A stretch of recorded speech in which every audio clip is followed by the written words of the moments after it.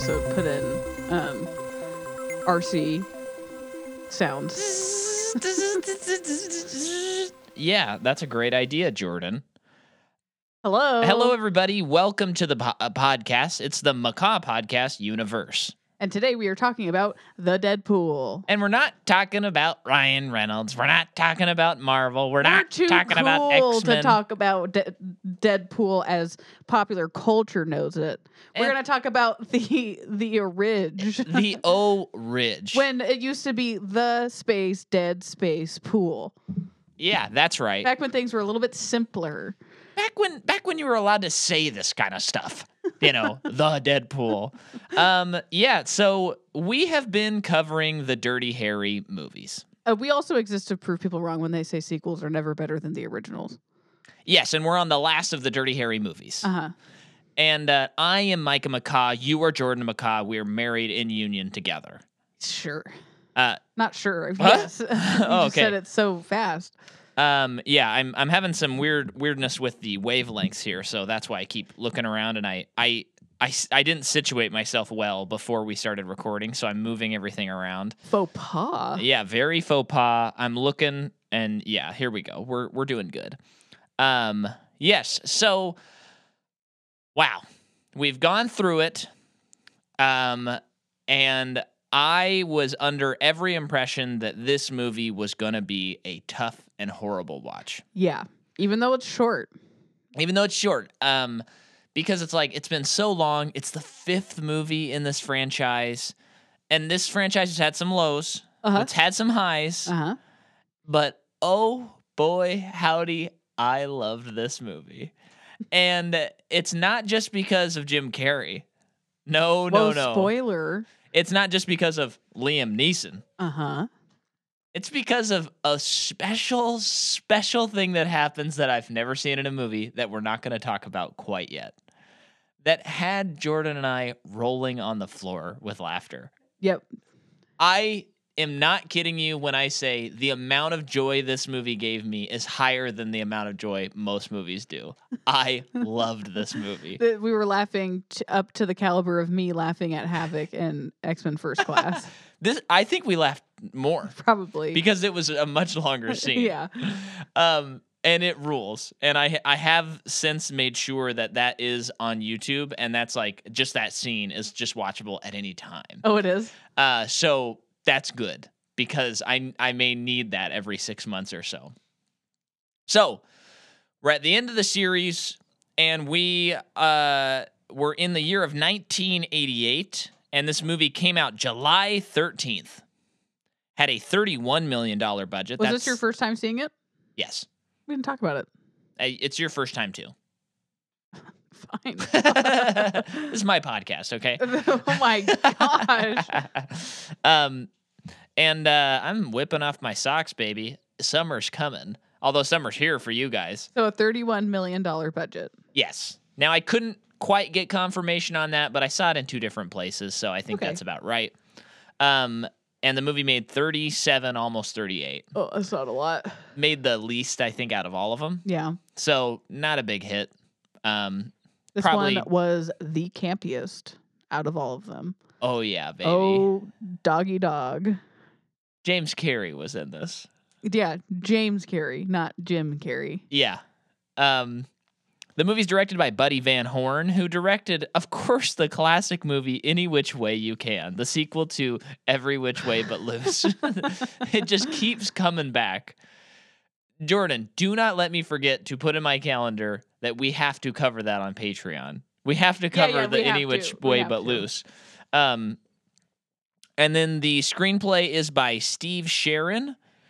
And the story is by Steve Sharon. And then this kind of blew my mind a little bit. The story is also by Dirk Pearson and Sandy Shaw. And they are best known as scientists who research longevity and life extension. And they They wrote this movie? yeah. So here's what I got. This is ripped right from the pages. Their research is best known for books on longevity, life extension, a practical science. Scientific Approach is the name of the book. That's what they're best known for. Okay. Pearson and Shaw wrote, designed the stunts, and acted as technical advisors on a 1978 episode of The Wonderful World of Disney called Black Holes, Monsters That Eat Space and Time. They I acted bet that's pretty interesting. probably, especially from 1978. Yeah. They acted as scientific and technical advisors and received screen credits for the Clint Eastwood film Firefox. They received screen credits for acting as technical advisors for Douglas Trumbull's film Brainstorm, starring Natalie Wood. And in 1988, Steve Sharon, Pearson, and Shaw wrote the thriller The Deadpool, which was later sold to Warner Brothers and made into a Clint Eastwood Dirty Harry film. Pearson and Shaw make a cameo appearance in the funeral scene. So scientists wrote this movie. Okay. And once again, it sounds like it was, just from that sentence makes it sound like it wasn't like they wrote a Dirty Harry movie. Like they wrote a movie and then Warner Brothers acquired it and was like, let's make another Dirty Harry movie. Here's the script. This just makes me think then that they're just really big crime fans. Yeah, I guess Mystery so. thrillers. Because I don't see the connection. No, that's There funny. is a technological aspect to this movie, though, that There shines absolutely is. brighter than any of the others.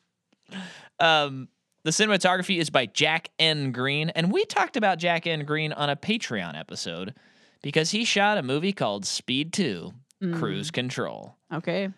I recently re-listened to that episode of ours, and wow, I had forgotten how boring that movie was. Yeah. And it's a pretty funny episode. If you are not a patron, I would advise you to sign up and listen to it because we are trying so hard to talk about it, but we also are so angry that we sat through that movie. It's a classic angry Jordan and Micah episode. And then he also shot Absolute Power and Unforgiven. And then the music is again by Lalo Schifrin. Yeah. Talk about it. You had some opinions. It is so 80s and so weird. But like there was music and moments that probably wouldn't be in other parts of the other movies. But that like were tonally were very strange. Yeah. And very just classic 80s, like we all discovered what a synth is. Right. And Even we're though using it's like the late 80s at this point. Yeah. And we're using it to death. And then also like they're in Chinatown at one point and the score is very Chinese, I guess. Well, yeah, they work on like I don't know if it's like the Chinese scale, but it's like a scale of music where you basically you just have 7 notes or 5 notes in the scale. You can bounce back and forth and it has that vibe to it. And it was just it was weird. Yeah. I mean, I think there's more notes than that, but it's like typically how it works. Like if you go to I didn't need to get into it, but but if you go to a piano and just hit the black keys and bounce back and forth, you can like get that feel. If you just randomly hit them, okay, and you kind of get that feel. So that's why I'm thinking it's. I think it felt weird because they just happened to be in Chinatown. This movie didn't like revolve around no like Chinese American people or anything. Well, it's like that thing when anytime you go to the Middle East in any movie ever, the score's always like. Yeah. And you're like, you don't have to do that every time. Yeah. And it's like, it's just they apply that to any country that has a desert. Is always like what that musical cue does. And it's a little like, okay. Yeah. I don't know. So it was in that vein, I thought. Yeah. So this is the first of the Dirty Harry movies to not have Albert Powell in it, who is the guy from the original movie that, he says, do you feel lucky? Oh, yeah. Okay. That's right. Yeah, he wasn't in it because of scheduling conflicts. Never got to be his partner. Nope. I mean, like, he wasn't his partner in the last movie, but that's as close as he got. Yeah. And then in this movie, Clint Eastwood says a line that made you kind of roll your eyes. Yeah, it was like they were obviously like, this is the line in this movie because every movie has a line, which we discovered. And they were just so sure about this one. And it felt so flat. And they did it twice. Well, here's what... You were fine with it? Here's what I'm going to say. So he says, well, opinions are like assholes. Everybody has one. Oh, no, that's not what I'm referring to. That's not the line. Oh, okay. Well, let me do this. Okay. So you when he said that, you were like, ugh. I think I said, reference that's such like a dad joke. Yeah. But I could not find references to this slogan before Dirty Harry. So I think this That they originates made up the from joke? Yeah, I think they did. And only dads watch this movie. Yeah, because the only one I saw when I was Googling it and trying to find another one was a book that came out in 2006 that used it as well. Oh, So that's funny. I think it is like from this movie. To me, the line of the movie that they did it twice in this movie is when they're in the Chinese restaurant and those guys are robbing the place. Oh yeah. And he's like, "Wait, let me read my fortune." Oh, and he opens the fortune cookie and he says, "It says you're shit out of luck." Yeah. And then at the very end of the movie, when he has a freaking harpoon, he says, I forget the lead up to it, but he's like, "You're shit out of luck." Yeah.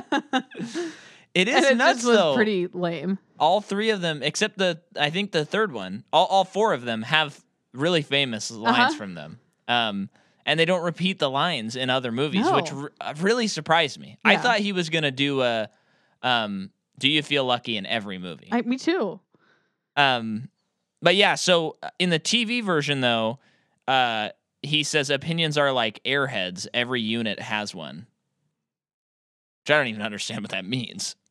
But I thought it was funny to point out. Okay, I'm just thinking about it. Okay. Yeah. Now, I got on YouTube because this was the movie we didn't have, and we like to rent from YouTube. We're not sponsored, but we would take a sponsorship. And so I'm searching the movie, getting ready to rent it, and I see it was the second or third video down.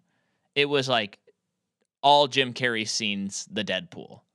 And I was like, huh? Because in previous episodes, you'll remember I kept telling Jordan, there's someone crazy in the Deadpool that you said you didn't want to know. The person I was referring to was Liam Neeson. Mm-hmm. Which was crazy. But when I saw that, I was like, oh my gosh, Jordan, we're in for something. I don't know what it'll be. And you're like, okay. And he wasn't billed. He wasn't billed either. Now, here's what I want to do. Deep dive on Jim Carrey. Yeah. Now, I have the info right here. Oh, do I not need to look anything up? You don't. I took care of it for you because I went down the rabbit hole. Okay. So the, stand-up comedian, working the biz, trying to make it. Yep. The first thing he's in is something called Cooper Mountain.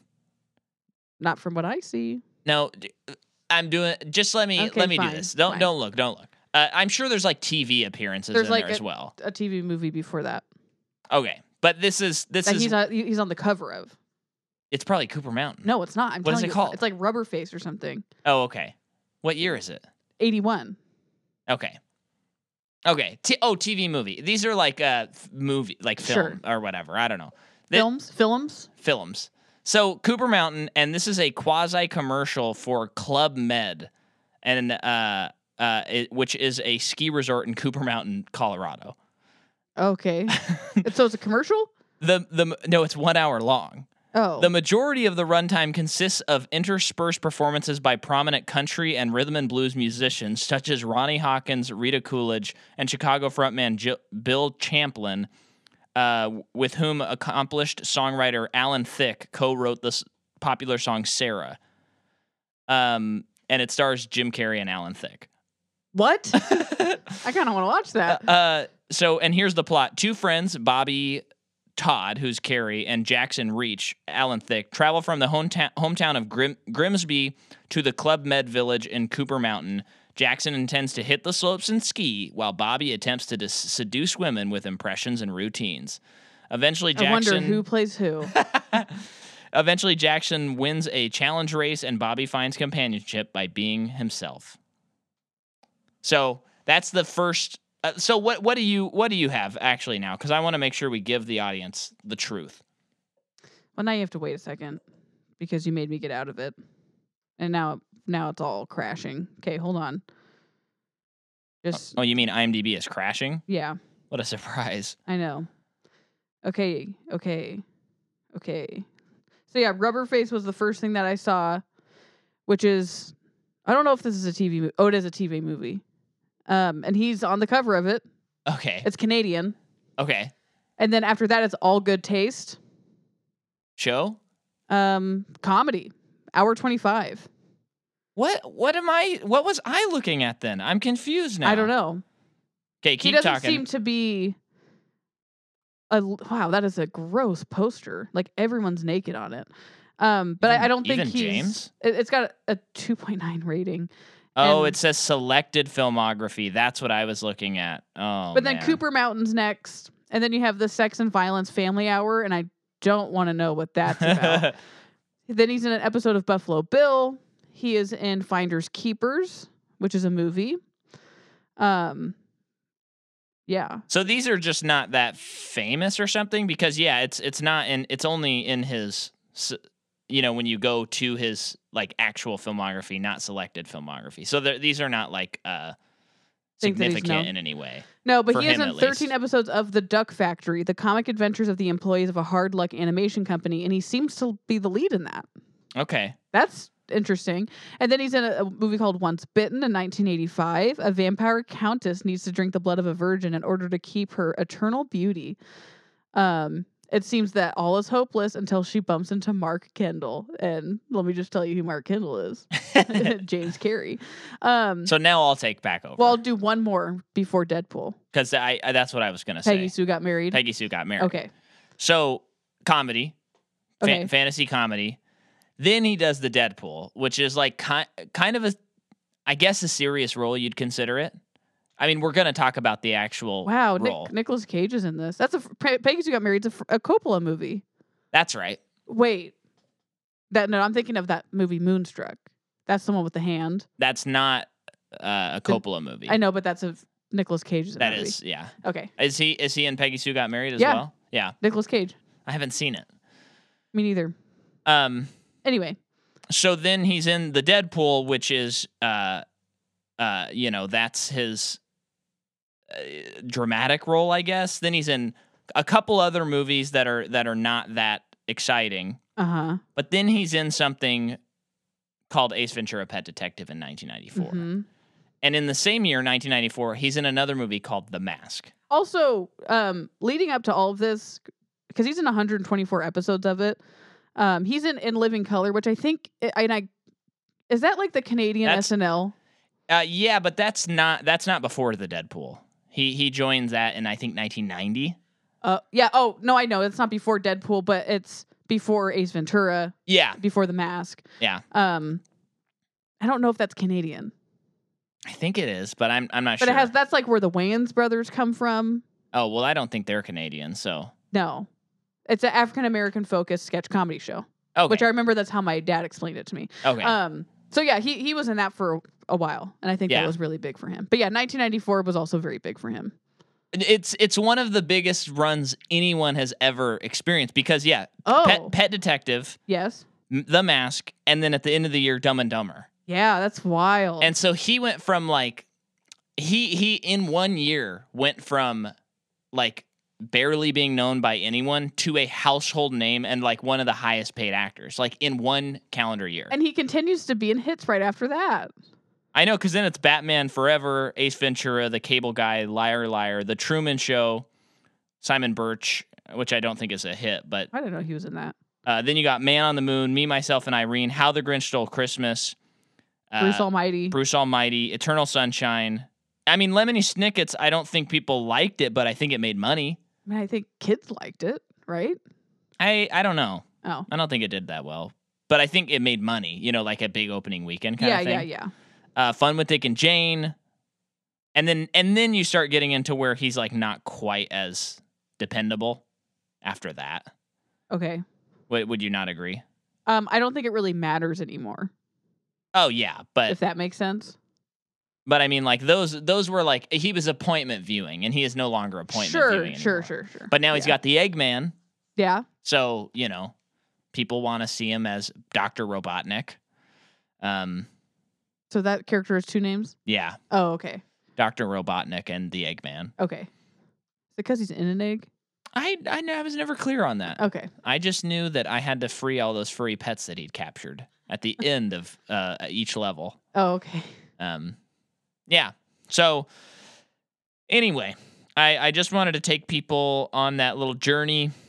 Wild stuff, wild performance in this movie, which we will get into. Very fascinating person. I said on a Patreon episode, which has come out by now, right? The one we recorded last night? Yeah.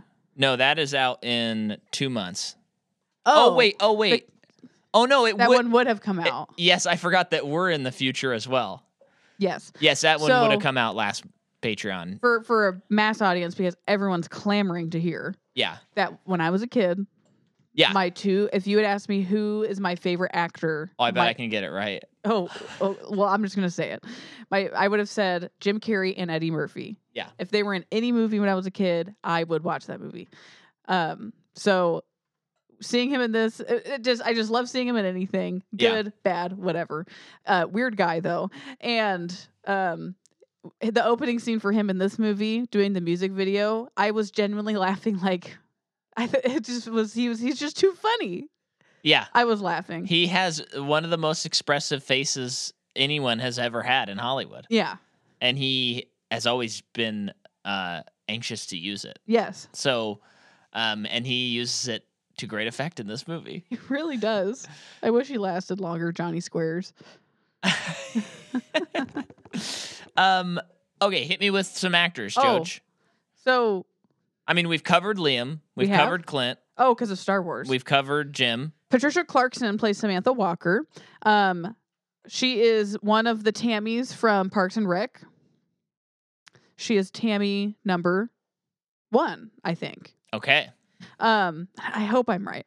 But she is also in The Green Mile, The Station Agent, Far From Heaven, Shutter Island. She said so much stuff. Oh, and House of Cards. That's right. Evan C. Kim. Was she like really annoying to us in House of Cards? Was it that person? I don't remember. There was an actor that like showed up in like the 5th season or something, and every time they were on screen, we were like, "Get someone's got to end this show." Well, she did show. I do remember her showing up late, but I don't remember being annoyed by her.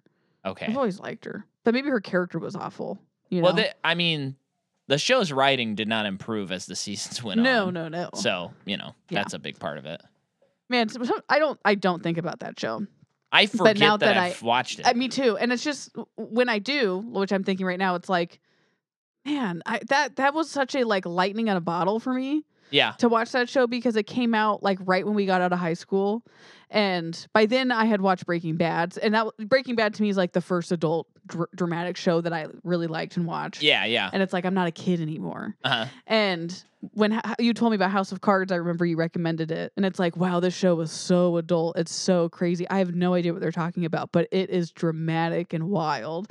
And I just can't imagine anything about that show being good. Yeah, I think I'm with you where it feels like if I watch it now, I'd be like, oh, I'm too old to like this. Like you have to be at an age where you're like, oh wow, this is like good TV. Like before you realize how much good TV there is, maybe. Right. But I think it also felt good to watch something that was new, that was for adults.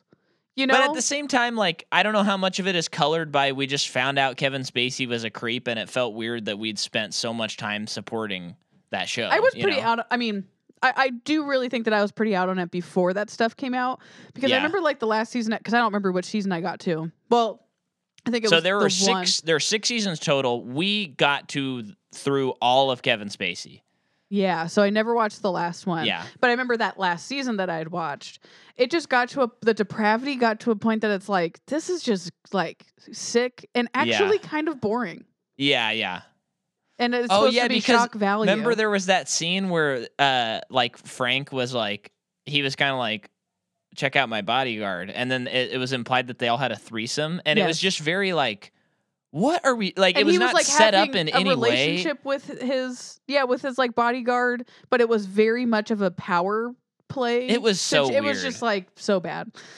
It was so poorly written and boring. It was just boring too. Yeah, and it sucked. Anyway, Evan C. Kim plays Alquan, his partner. Oh, okay. He's also in Kentucky Fried Movie. Yeah. V. Or 5. I don't know. Caveman. Loving Lulu, LA Law. A lot of TV. Okay. He seemed like a TV actor. He certainly did. Whoops, did not want to click on that. And then who else is there? I feel like that's kind of all that matters. Yeah. Yeah, let's stop there. Okay. I actually don't know who played the murderer. It's like I have face blindness for that person. Yeah. I don't really know either. I don't even know what his name was. So sorry, guy. Okay. Wait. Oh, That was Axl Rose. which person? Musician at funeral and Slash. I knew Slash was in it because I thought you were joking. Well, no. He was wearing the thing that Slash always wears. Yeah, but it's like a gimmick. So it's like it's like I don't know, anyone can look like him. I knew it was Slash. And it was Axl Rose. Was he in the same scene? Musician at funeral. Both of them. That's what they're built. Okay. So the movie begins. Bad credits. Oh yeah. You reacted pretty viscerally to them. It was like the same opening credits as the last movie, but it was in awful slow motion and everything was out of focus. Uh-huh. And it was like, oh, this is not setting a good precedent for what's to come. And the music was really bad. Yeah. Now, it did do something that I have never seen before. And that was, it starts doing the credits. It gets to cinematographer. And then the credits are over. And I was like, it was like my brain had, because in case anyone has not noticed this before, there's a certain billing order and it always ends on directed by. Mm-hmm. And so, it started out and it was like Clint Eastwood, the Deadpool, did the actors. Then it was like music, something else, cinematography. Story. Oh, I don't know if it did story. No, yet. They did that after. And it does cinematography, and then it cuts to this like high rise. And we see Liam Neeson. Although it never was. I thought that guy was because he's making his Deadpool. Oh, you're right. But then later on, they're throwing you off. Yeah, you're right. So he's watching. His apartment was also really nice compared to what we saw later. He's watching TV and he sees this report about like how Harry Callahan for once did like really good and they were able to like do this case and they stuff got some mob guy in prison. Yeah, that needed to be there. And for once, like they're not like the detective messed it up. He went by the book, which is interesting. It is. And then he's sitting there making what I assumed was a hit list. And he writes the eighth one. Yeah. And writes Harry Callahan. And you're like, okay. And then the credits start up again. Yeah. And I was like, what the heck? But he also has like newspaper and magazine clippings strewn everywhere like a serial killer. Yeah. Which is just a crazy person and for also, this to be a game. My dad had told me, oh yeah, Liam Neeson's the bad guy in that one. So I really expected him to be the bad guy. Even that guy at the end of the movie is acting so good, and even fooled your dad. But I've never seen that before. Yeah. And then it's like characters created by, story by, produced by, and then it just shows Clint Eastwood driving around. There's like I think a good 10 to 15 seconds of movie, and then it flashes on. And then it's like directed by. And then it cuts back to Clint Eastwood. So as weird as it was, I thought it was weird that they did it again. I thought it was kind of cool when they cut to Liam Neeson, introduced him, and then they cut back to the credits. I thought that was an interesting approach to credits. Because there's an art in credits. Mm-hmm. We talk about it often on this show. Mm-hmm. And I felt like that was unique. I think it was weird that they kept doing it throughout. But if they'd done it that one time, it feels kind of like, ooh, before the story starts, though, we got to introduce you to this guy. And then we got to go back into what we're doing, setting the tone. Because also he's like overlooking the city, mm-hmm. And I was like, I thought it was interesting. Mm-hmm. Did you have any strong feelings about it? It was interesting but disjointed, so I don't know how effective it was. Well, this is like the best movie we've covered this year, so so then Dirty Harry gets attacked by some guys while he's driving. Yeah. They purposely make him stop and they start shooting him up, and he's trying to drive out of the situation, gets in a car accident, but ends up taking care of business anyway, like he does. Yeah. TCOB. Taking care of business? Yeah, he's TCOB. I think it's fun. It finally hit me in this movie that I was like, oh, these movies like don't have good action in them, like at all. Well, some of the car chases have been cool. So, some of the car chases are cool, but there's a lot of like running chases, and they're never interesting. The running ones, I think that they overestimate how cool they are. Yeah, because they're always like 5 minutes too long. Yeah. And it's just funny because it's like you just cut to a close up of Clint Eastwood shooting his gun, not doing anything unique besides shooting his gun, and then you cut to the person getting like blown apart, and it's like, oh, okay, he's just standing there shooting a gun. Mm-hmm. Like, I don't know, it's not that interesting. It's not John Wick. There's no hand-to-hand combat, right? Which of course is newer. Yeah, you know, in terms of cinema. Newer. But if he had done it this movie, it would have been like, I don't buy it, probably because of context. Because later on, he's doing some working out. That it's also like, I don't buy that he's ever done that in his life either. Yeah. So, okay, before we like fully dive into this, I realize in the workout scene, that it's interesting and it's unique because this is not how cinema works anymore. And I think we've actually talked about this before, but currently, if you are a male in Hollywood and you're going to be an action star, you absolutely have to, when you get cast, it doesn't matter if you're playing a detective or a hacker or a bodybuilder, you have to basically be like 235 pounds minimum. Of pure muscle. And yeah, and so if you're like my size, I'm 140, I got to gain 60 pounds of muscle in order to be in a movie. But probably pump it to like 70 or 80. So that I can like keep up with everybody. And so you have these big lumbering guys who are bigger than the screen themselves. And oftentimes it looks great and it's awesome. But it is just funny that like, oh man, the days of this old man just shooting people, being so skinny, not being agile at all. And everyone in America being like, yeah, Clint Eastwood's the absolute best action hero. I love him. Yeah. They're just over. Well, it's just back then in movies. I know this movie's 88, but I mean, he's been around forever. Yeah. And it's just, there was just like one, like the body type acceptability of men was just like, men just didn't like work out like they, you know, we didn't have the science that we have today to hone in how to, it is. So a man is just a block of mass back then. I mean, big shoulders, and he only has muscles probably because he's like a lumberjack when he's not shooting. Yeah. Or something, you know, or he's like lifting random weights. There's no vanity muscles. There's no vanity muscles at all. But I mean, lest we forget that Frank Sinatra was considered to be Dirty Harry originally. Yeah. I mean, talk about a body type that is not allowed on film anymore.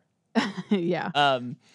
But yeah, and with Sylvester Stallone and Arnold Schwarzenegger, those days were they built a coffin, and then I think when Dwayne came on the scene, he put the nails in the coffin, and now you have to be Actually, you know what? Paul Rudd kind of put the nail on the coffin for me personally. Okay, because it was like, you're a dink guy, a little dinky guy. You shrink. You shrink. There's no reason for you to be ripped. Yeah, and he's ripped. So that's how it is. Now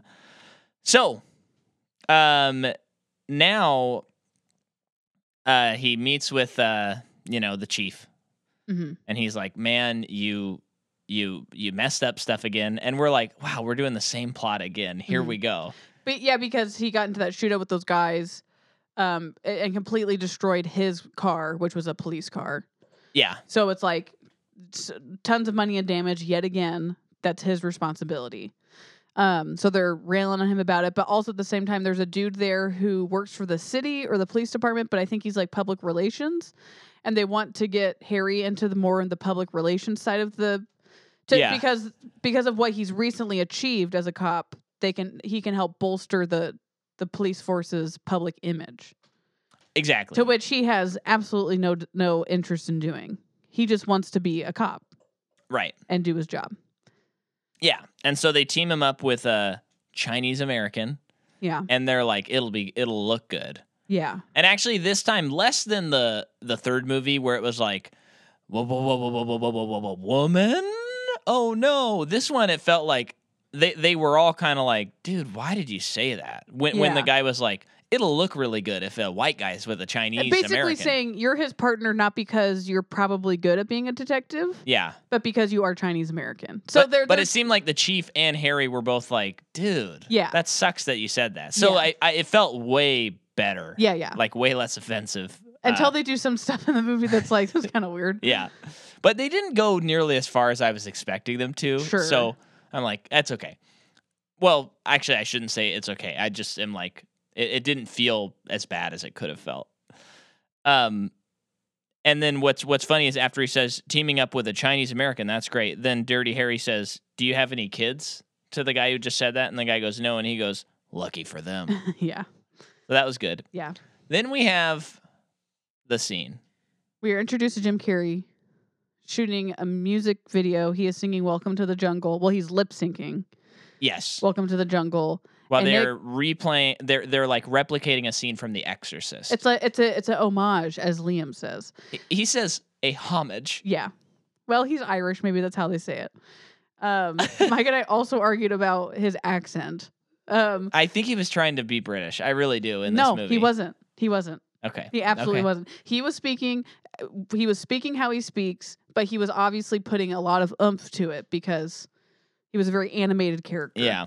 But he was just speaking with an Irish accent. I'm telling you. Okay. And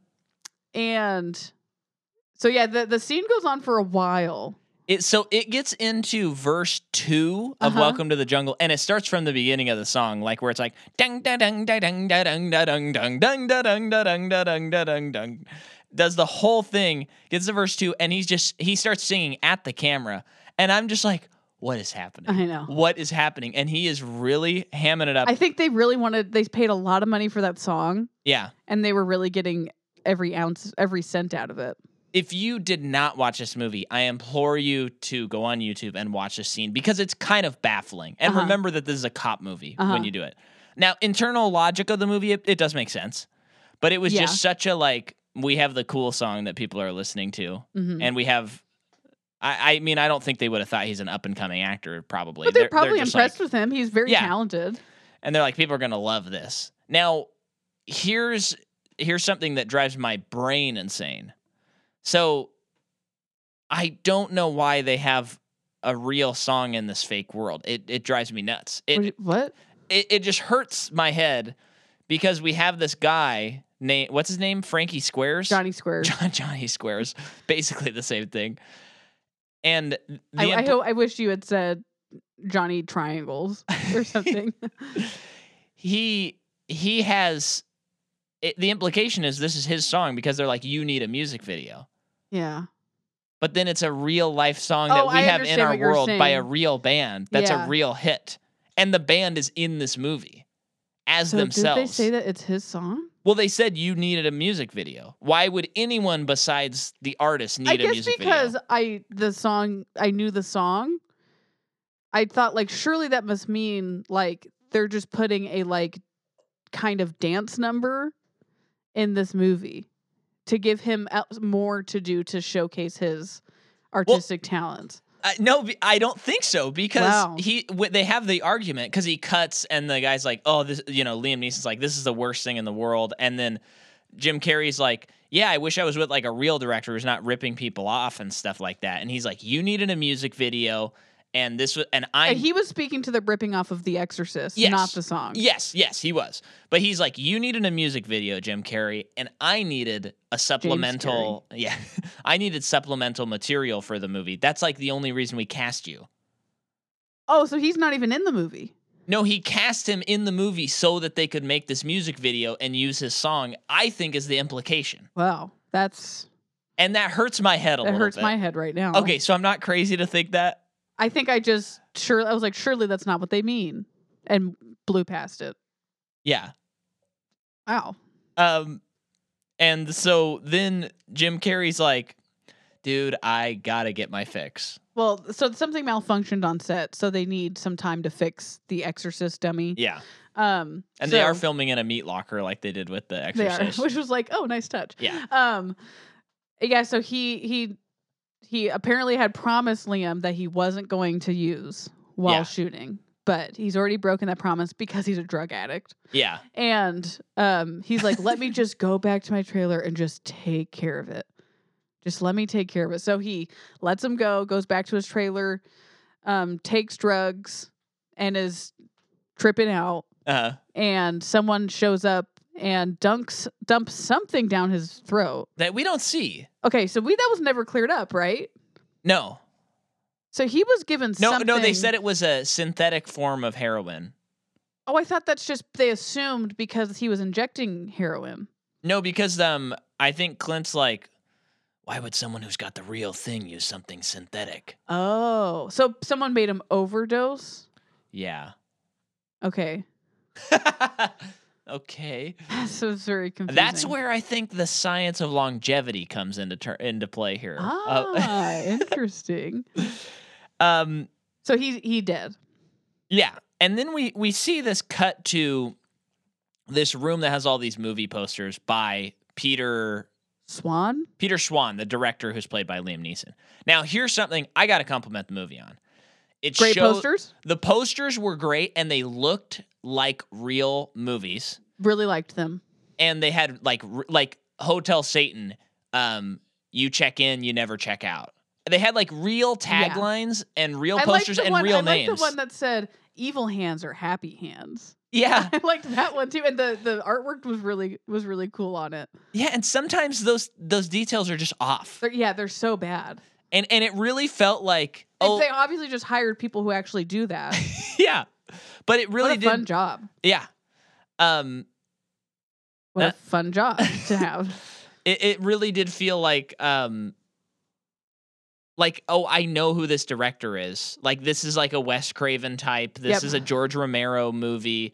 Like, it really did a lot of work for you to know who Liam Neeson was without having to do anything. I couldn't quite tell, which I guess I could have, because the press were at his shootings, which means that he's a pretty big deal. Yeah. But I guess I was curious if his movies were actually good or not. Right. Which is not important to the story. But he makes that type of horror that even back then wasn't like, I don't know if like news would be clamoring to like. Well, I thought the news was clamoring because of Johnny murder. Squares. That's why. Well, I think they're originally like, Johnny Squares is in this. Oh, that's cool. And then he dies. Obviously, Peter Swan was very prideful and proud. I mean, this is a movie about hubris at the end of the day. But he was very proud of his work, and is like he gets fan mail all the time from people who love him and people who want to kill him. Yeah. But that was just a pure curiosity. I couldn't quite tell. The impression I got was like, it's like Roger Ebert's not going to give his movie a good review, but in 20 years, Roger Ebert's going to rewatch the movie and be like, oh, I didn't get it. Now looking at it with all that's happened afterwards, makes it better. Yeah, like a lot of those guys in that era, it's like they're not appreciated at the time, except for that group of horror fans that are always there and always ready to eat up anything. That's horrific. Yeah. Hounds, we like to call them, and we are two of those hounds. Mm-hmm. Woof woof. Then they go to a restaurant, Harry and his partner.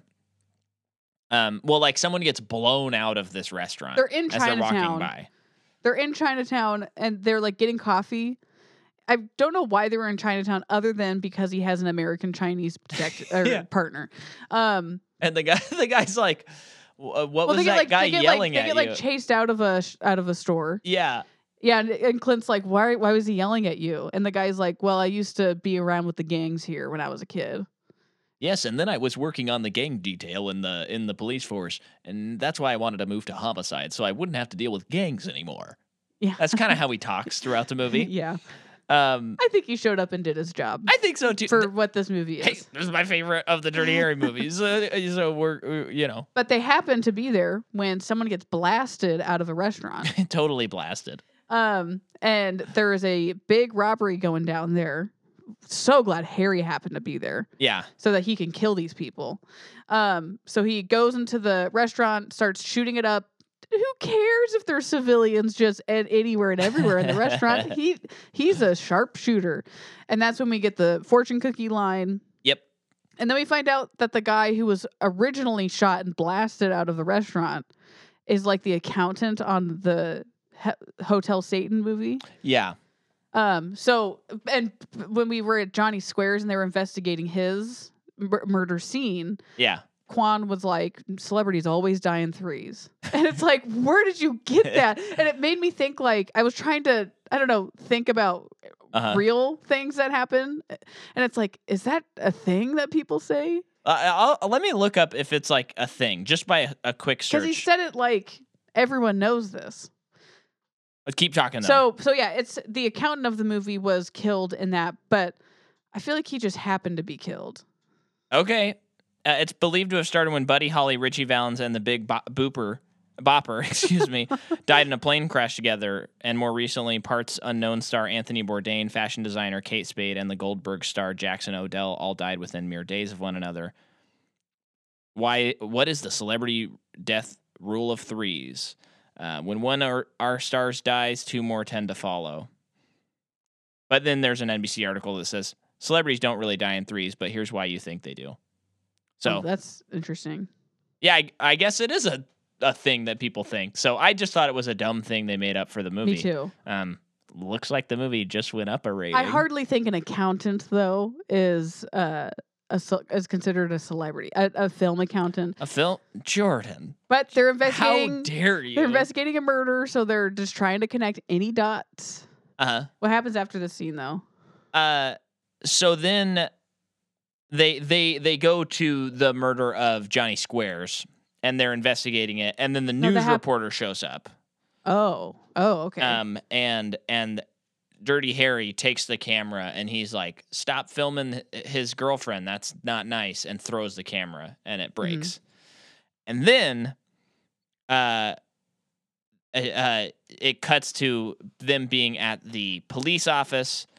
And she's there, and she's like going to sue the city for breaking the camera. The news station is. Yeah. And she says, I'll drop the lawsuit under one condition. If you go to dinner with me. Yeah.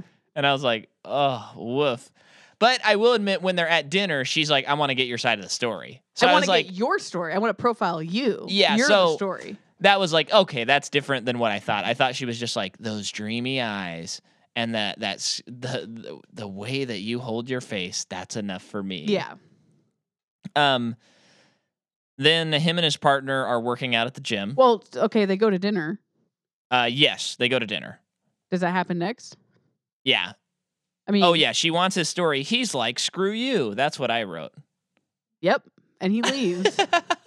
She has a whole binder on him. Yeah, she's been scrapbooking. Oh, she has. And she's going to keep scrapbooking after this movie. It was pretty funny. So his new partner is bench pressing, and he's bench pressing what I assume and believe was 95 pounds. Mm-hmm. And he gets stuck because Harry's too busy looking at some like 20-year-old that's working out at the same time. I just thought it was funny. It's 95 pounds. Mm-hmm. Anybody can lift that. Mm-hmm. And then it breaks the news story that the director of the movie and some other people, but particularly the director, have a Deadpool. Mm-hmm. Which is just a sick game that they play where they predict when certain celebrities are going to die. Now, this is the first movie of the sequels where the title actually relates to the movie. True. Because Magnum Force, Sudden Impact, The Enforcer, and then Dirty Harry. Yeah. Dirty Harry relates, but those three, they're just like random words, you know. True. But the Deadpool actually connects. Yeah. So that's fun. Then he goes. Well, so the Liam Neeson and the other people, they become suspects naturally. Right. Because of the Deadpool. And Johnny Square's name was on it. Yeah. I don't think the accountant's name was on it. It was. Oh. So I guess that's why they're I guess in this world, film accountants are celebrities. Yeah. So the two people who have died are on this list, and Harry's name is also on the list. Right. And the Deadpool was sent to the news station, not the police. Right. And so no one knows where it came from. So Harry's pissed, and he wants to talk to the news reporter again. So they're going to go out to dinner. Mm-hmm. They go out to dinner. They do kind of a cool like Spielberg oneer where they go up this elevator. That was nice. They have dinner. They talk. They kind of see eye to eye a little bit more. Yeah. And they're kind of sharing information. These Then they're two, attacked. no. Before that, Okay. those men at the bar recognize Harry. Oh my gosh! And yeah. kind of throughout so far, the mob, because of the inciting incident of him getting that mob boss in jail. Yeah. The mob has been trying to kill him. Yeah. So these two men recognize him, and he thinks they're going to try and kill him, but all they want is an autograph. And it was pretty cute to see two full-grown men But it's so, ask a cop for an autograph. A cop for an autograph? What are you talking about? I know he's like a local celebrity because he took down a pretty big crime person, but it's very strange. Yeah. And then they leave the restaurant and they get attacked in the elevator by the mob. Yes. And then there's isn't there a long chase after that? I don't think there's a long chase. I don't remember this being very long. Okay. But so he has. I don't remember how it ends. It has this experience. Well, I mean, he kills them because he always does. Yeah. But so dirty. Samantha or Sam, whatever, she's like, I don't want to be the news. Uh-huh. That's her big takeaway from this. Yeah. Yeah. So she's learning. Mhm. Might have a character arc, kind of. A little bit. So then he's like, you know what? This guy locked up is chasing me down. I'm going to go to San Quentin. He's a and talk to him. TCOB. Yes, he is. And he finds the biggest guy in the building. And he has him stand there while he Gives him a pack of cigarettes. Has him stand there where he talks to the mob boss. And he just basically sets up this thing that's like, this guy is going to kill you if any harm comes to me. Well, I like it. I really liked this part. He said, I am going to write a letter to this man every week. Yeah, yeah. And I'm just going to ask about, like, I'm trying to get him some perks. This guy is like killed. He's a murderer, but I'm trying to help his situation because he's helping me. And I'm going to, want to know how he's doing and let him know how I'm doing. And if 1 week goes by and he doesn't get a letter from me, he's going to kill you. Yeah. I was trying to look up the exact line, but it wasn't written there because it was a really good like monologue that he gave. And so then the guy is like, he's now going to eventually hire bodyguards for Harry, so that nothing happens to him. Yeah, which I like that. That's kind of a fun twist on what you expect. Yeah. Then we see Slash shooting a harpoon in this movie. Yes. And then the movie critic gets killed. Okay. Yeah. And we did not see her prior to this, right? I think she was on TV at one point. Oh, she was on TV. Like talking about That's how right. bad his movies were. I couldn't remember who she was until they said.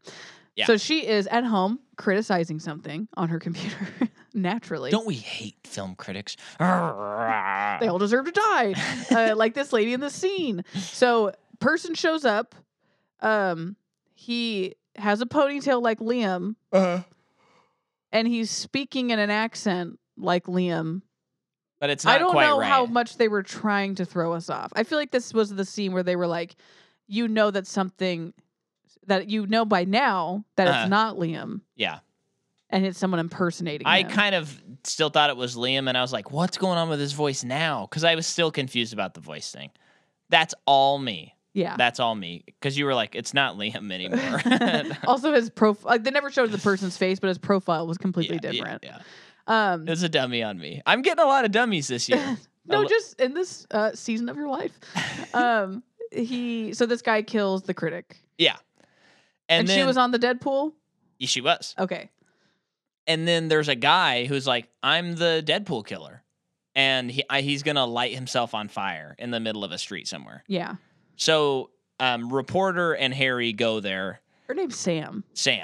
And they are like, dude, what's going on? He wants to be on TV. And he will only talk to a reporter, someone he recognizes. So Harry poses as the cameraman. Sam is going to interview him. He's going to douse himself in gasoline. And he's self-immolation, I think is what it's called, because he's holding a flare. And they're trying to convince him out of it. And then Sam's response is, you know what? No, we're not going to film you. We're not going to film this. We're not going to give you what you want. This is all you want. But I will talk to you. Yeah. And I do want to hear your story, but we will not be filming it. Yeah. I liked that. Yeah. No, it was good. She's learning how to be better at her job on a moral level. Yeah. But the guy burns anyway by accident. But Harry saves him. Well, I don't know how much he saves him. He tackles a man that's already on fire.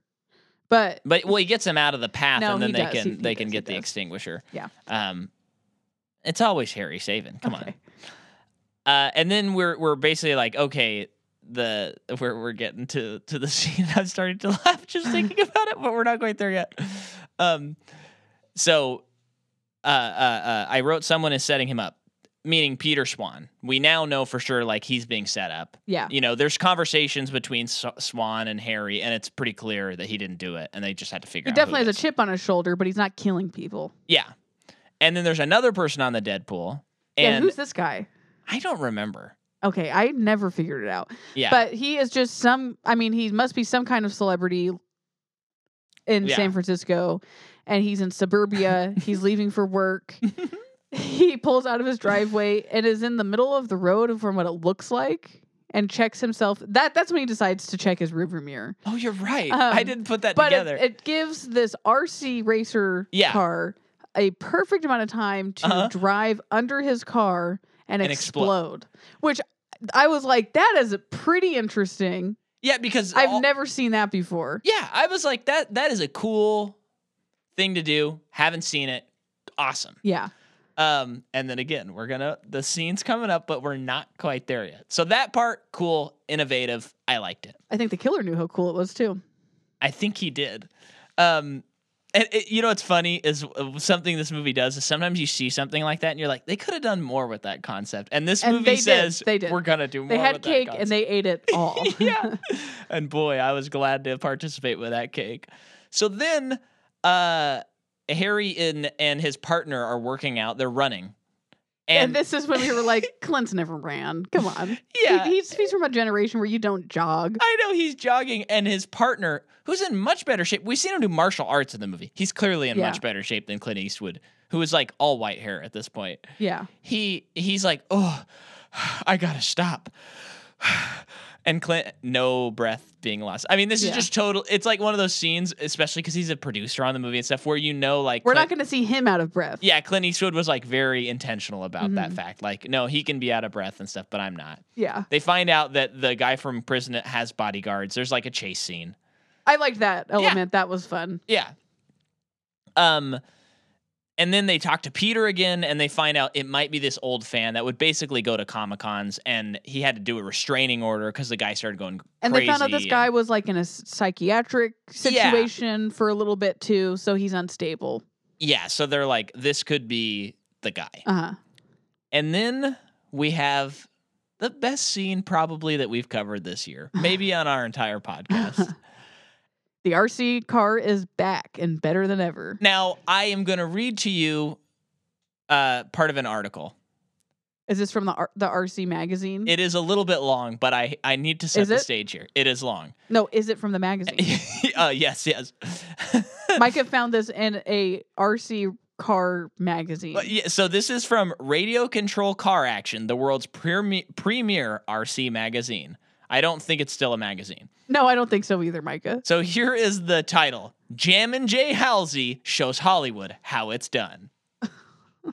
If ever there was an actor who exemplified the word austere, it would have to be Clint Eastwood. From his early spaghetti westerns in which he solemnly drifted in from nowhere and in a no-frills manner sought out and blew away all the bad guys, to his later Dirty Harry roles where only time and place have changed, he's a guy who gets the job done. Well, the Dirty Harry image has emerged once again in another celluloid spectacle called Deadpool. This new flick contains exciting segments that feature RC cars. Director Buddy Van Horn insisted on the best RC car driver to do all the RC car stunt scenes. So they found an 8-year-old kid. World champion Jammin' J. Halsey was selected for the job. Jay and his father Jim spent a week and a half. How old is Jay? There was a picture. He was a man, like an adult man. Okay, but when you say him and his father, oh yeah. So Jay Halsey was selected for the job. Jay and his father Jim spent a week and a half on location in San Francisco filming all the RC car action. In one scene, Clint Eastwood is speeding down one of the hilly San Francisco streets in his old Cutlass. This is the typical scene where a car goes speeding downhill by Louis DeFrancesco and Gene Husting. Comes to one of the cross streets Yeah. Oh, I think I. They're setting up the scene. Yeah, comes to one of the cross streets, bounces over it with sparks flying everywhere, jumps off the ground, and lands with more sparks flying halfway down the street. The director explained the scene to Jay and asked him if he thought he could go fast enough with his RC-10 to keep up with Clint's olds. Jay said he wasn't sure, but he'd try. Lowered for street racing, Jay's associated RC-10 used all black components: a black Parma Corvette body, trick aluminum wheels, foam rubber tires, and of course, a Reedy motor on 8 cells geared really high. On 8 cells? At the top of the hill sat Clint in his olds and Jay with his RC-10. The 2 cars were flagged off. Both cars took off, but Jay was in front and pulling away.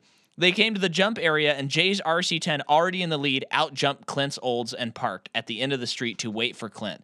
The director couldn't believe it. He told Jay that he was going too fast and making the olds look slow. The director reshot the scene so that Clint could be allowed to get to the bottom first. In another scene, Clint's olds and Jay's RC-10 were racing alongside each other. Jay was told to drive his bomb-laden RC-10 at high speed underneath the olds in an attempt to blow it up. A 3-wheel motorcycle-type vehicle with a special camera mounted at ground level was used to follow the RC-10. Wow, that's pretty interesting. Yeah. How they got that. The action scenes are incredible, but I don't want to give too much of the movie away. Don't miss it this summer. So, as people know from reading the article, yes, there is a very long car chase scene where an RC racing car is chasing Clint and his partner. That's crazy, right? Well, it gets even crazier. The person controlling the RC car is behind the RC car. And he is, not only is he driving his car, there's only one person doing this. He is by himself driving the car and controlling the RC car at the same time. And this is like not easy car chase. Yeah. That's wild. It is truly, and truly he keeps wild. up with him the whole time and explodes his car. He's successful. So I'm trying to confirm that it's not a child really quick. So I'm pulling up a video that I think. Oh yeah, he's. Yeah, he's a man. He's a human male. Adult size. Yeah. But Jordan and I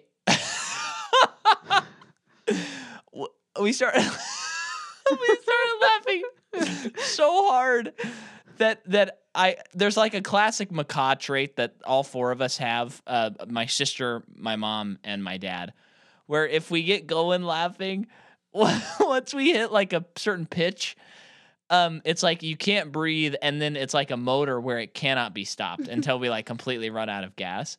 And I laughed for 4 minutes during this movie. I was at the top of my lungs, like screaming, laughing. Was I not? Mm-hmm. Because you have this little tiny car, and it's chasing Clint Eastwood. And there's this particular moment that really it was like, okay, maybe I'm gonna slow down, but then it cuts to the car and kind of zooms in on the little car. And then it cuts to Clint Eastwood's face and zooms in as he kind of like has a Western standoff with it and realizes what must be done.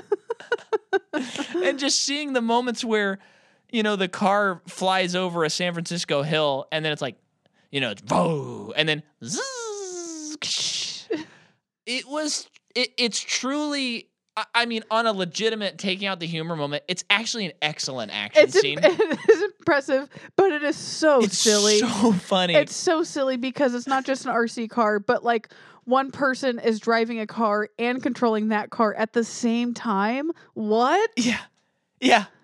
It is so that takes funny. Skill, and this guy couldn't get away with murder by the end of the movie, and he can get away with this.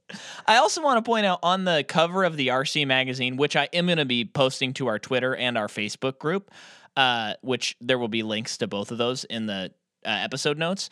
On that, the cover has a woman in a bikini laying next to an RC car, as well as other photos. Get out. Because that they had to sex it up. They had to sex it up, yeah. But I found the whole thing. I can send it to anyone who wants to read about RC cars from 1988. Oh my goodness. Jammin' Jay Halsey really brought something to this movie. He jammed.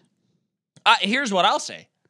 If I were ever to direct an action movie and have a huge budget, I am going to have an RC car. I'm going to hire the world champion to do it. Okay. Because this was.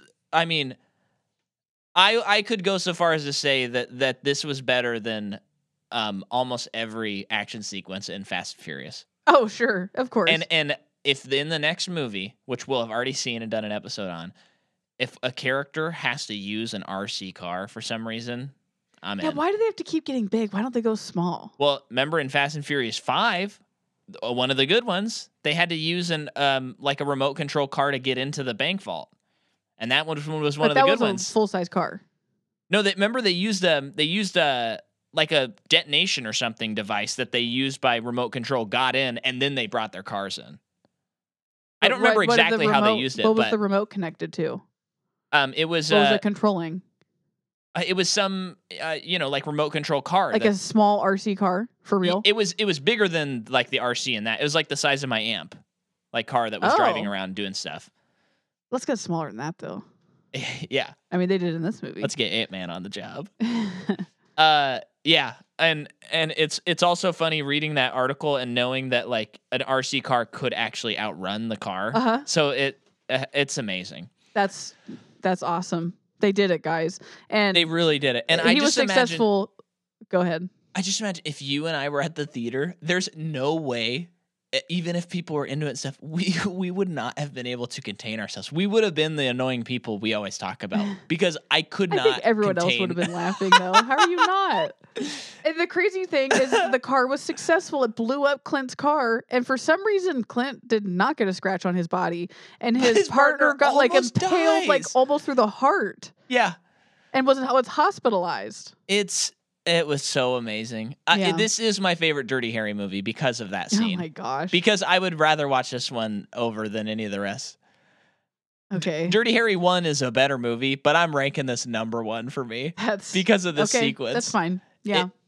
It is unbelievable. It's a pretty bad movie. It rocks. Yeah. So then basically then they discover they get the man's address. They go to the suspect's house to see all of the newspaper clippings, his obsession with Peter Swan, the Deadpool stuff. Yeah. And is like, okay, I think this is our guy. While that's happening, the suspect calls Sam and says, I want to do an interview. Well, he poses as Peter Swan. Right. And says, I want to do an exclusive interview with you. Meet me here or something. So her and her cameraman are like rushing. And now that I'm thinking about it, it's funny that he had already convinced her of this to meet him at a certain location. I don't know why he needed to like stalk them in the parking garage and kill the cameraman. But he did. And he kidnapped Sam and takes her to this warehouse that has all this movie memorabilia shrine like stuff to Peter Swan and is like torturing her and playing the Guns N' Roses Welcome to the Jungle song again. He like this guy's like so obsessed with Peter Swan. It's as if he truly believes he is him, kind of thing. They don't really get into the psychosis of this character, and by the time we get there, I really just don't care. Well, we've seen an RC car chase Clint Eastwood. Yeah, I have no complaints. 10 out of 10. If anything, with all of the horror, like it's a horror director. And they're shooting a horror movie and stuff. I wish there was more like horror elements. Sure. And maybe more horror like tropes in the way that it was shot or something. Yeah. That would have made this movie way more fun. And I know how can the movie get more fun than the race scene? I know that. But I just mean thematically, I think it would be more fun. Yeah. Because basically it's resolved, right? Do we have to go into all the Clint details? shows up. It's a long, like, chasing each other on foot. Which, of course, ends as anyone could guess with him having a giant harpoon gun and killing the villain who's run out of guns. So can you actually lift that? I don't know. Those things are mounted on a bow. Yeah. I don't know if you can lift that. I don't think you can. It looked like cartoon character level. But once the suspect has used up all of his bullets. He's like, you're out of bullets. That's the appropriate time to arrest him. To murder the murderer with a harpoon. Yeah, that's great. But it's Dirty Harry, and that's what he does. Yeah. And then he saves Sam, and the credits roll. which is awesome. I love that. It always makes us chuckle when one of these movies ends. I know. It just freaking rules. Mhm. I loved it. One thing I want to point out as we close it up, his character never underwent a single change in any of the 5 movies. No. His partners don't really do anything ever. The woman partner kind of did. And his partner in the second movie kind of did. But for the most part, they don't really do or help him with the cases in any way. Yeah. So that's funny. And then finally, you asked about, or no, you didn't, but, or maybe you did. What's the future for Dirty Harry? I didn't ask.